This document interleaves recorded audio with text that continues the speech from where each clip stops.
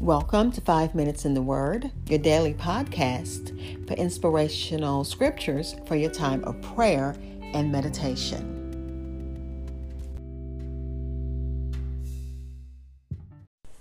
We're continuing the book of Ecclesiastes, looking at chapter 2, verses 1 through 3. In the New King James Version, it reads, I said in my heart, come now, I will test you with mirth. Therefore, enjoy pleasure. But surely this also was vanity. I said of laughter, madness, and of mirth, what does it accomplish? I searched in my heart how to gratify my flesh with wine, while guiding my heart with wisdom, and how to lay hold on folly till I might see what was good for the sons of men to do under heaven all the days of their lives. Again, this is Ecclesiastes chapter 2, verses 1 through 3 in the New King James Version. The title that the King James Version, King James gives it, The Vanity of Pleasure.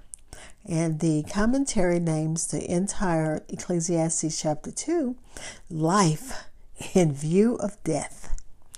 This part, which is chapter 2, verses 1 through 11, looks at the pursuit of pleasure tested and found lacking. I'll be back to share some insights and also some thoughts for meditation. Hi, this is Hope Scott, your host of 5 Minutes in the Word. Thanks for listening to my daily podcast, which spends a few minutes exploring God's Word.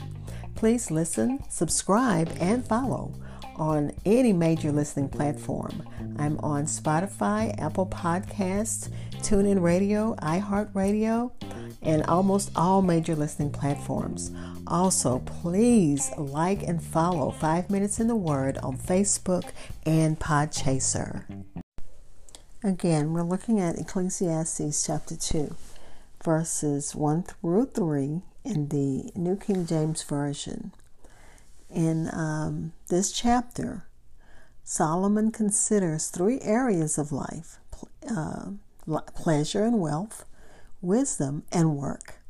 He concludes again that all are senseless. Chapter 2, verses 1 through 11 examines the value of pleasure and wealth. In his attempt to examine all areas of life for the value that they offer, Solomon withholds nothing from himself by adding many possessions and pleasures. He concludes that pleasure itself is the only reward and that it adds no gain.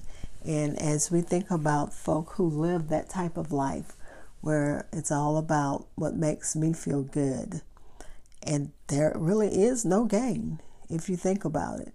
If the only thing on your mind is making yourself happy, seeing what makes you feel good, not thinking about tomorrow, not thinking about eternity, but just thinking about the here and now. That at the end of your life, you're wondering, you look back and wonder, how did I waste so much time doing what was worthless? Let's look at what the commentary says on this little section that I read. In verse 1, it's like a summary of everything. The previous section, that would be chapter 1. This is chapter 2. So chapter 2, verse 1, Solomon looks for the meaning of life in wisdom. Wisdom as it can be understood apart from eternity. Remember, this is under the sun. This is on earth. He found no meaning in skillful, wise living under the sun.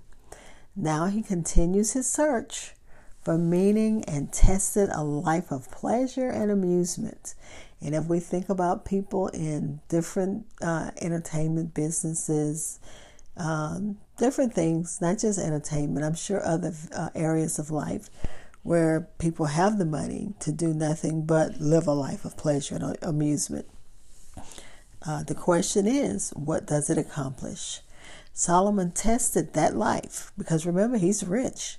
He's the king.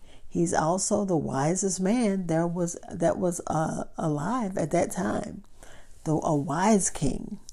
And in all of his wisdom and all of his wealth, he wanted to see what life was about. He wanted to accomplish. He wanted to test it. He wanted to test the life lived for laughter, for pleasure, and for fun. Like a modern celebrity, he ran from party to party, entertainment to entertainment. And not just celebrities do that. And I think we all did as teenagers. I know when I was a teenager, running from party to party, trying to have fun. And at the end, what is there gained? At the end of it, all is judged to be madness and without accomplishment. When Solomon deemed pleasure was useless, he encourages enjoyment throughout the book of Ecclesiastes. While pleasure for the sake of pleasure provides no gain, the ability to enjoy work is perceived as a gift of God. And in verse 3 it says, "It may seem that Solomon is acting recklessly, but remember his goal was to wisely and honestly examine all aspects of life to see what was valuable and what was profitable." The preacher lived his life to the full, and he satiated with pleasures of wine and light, thoughtless or frivolous amusement. And how many of us can say we did that in our youth or even as adults? We filled our life with pleasures of thoughtless and frivolous amusement. He wanted to see what was good for the sons of men to do in this life. And what was there? What is there? His intention was to discover what was truly good and valuable in man's brief life on earth. And that is really something to ponder, something to think about. Is all that God has for you, is it just the pleasures that you get, the things you get to satisfy the flesh, to be able to laugh and, play with your friends and not worry about the future?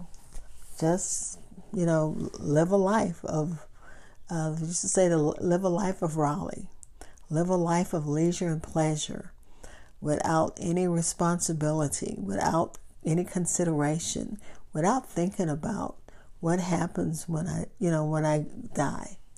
As a Christian, we believe that when we die, we are going to heaven. But there are people who don't believe that, and they need to think, what happens in the hereafter? What has this life that I've lived under the sun, what can I say I've left as my legacy for my family? Did I leave them a legacy that they can be proud of, or did I leave them a legacy of saying that I lived a life for God, and I guided people to God, and I gave to help people and made this world better because I was a part of it? Let's pray. Father, we thank you as we consider with Solomon, life under the sun, which is life on earth. What is there that we need to do, God, that will please you? Not just please our flesh, but please you. Show us what you have for us. Bless us and to know and understand your word. And we thank you in advance as we go through this book and try to understand what you want us to know. In the name of Jesus, amen. Thank you for spending time in God's Word with me. Be blessed.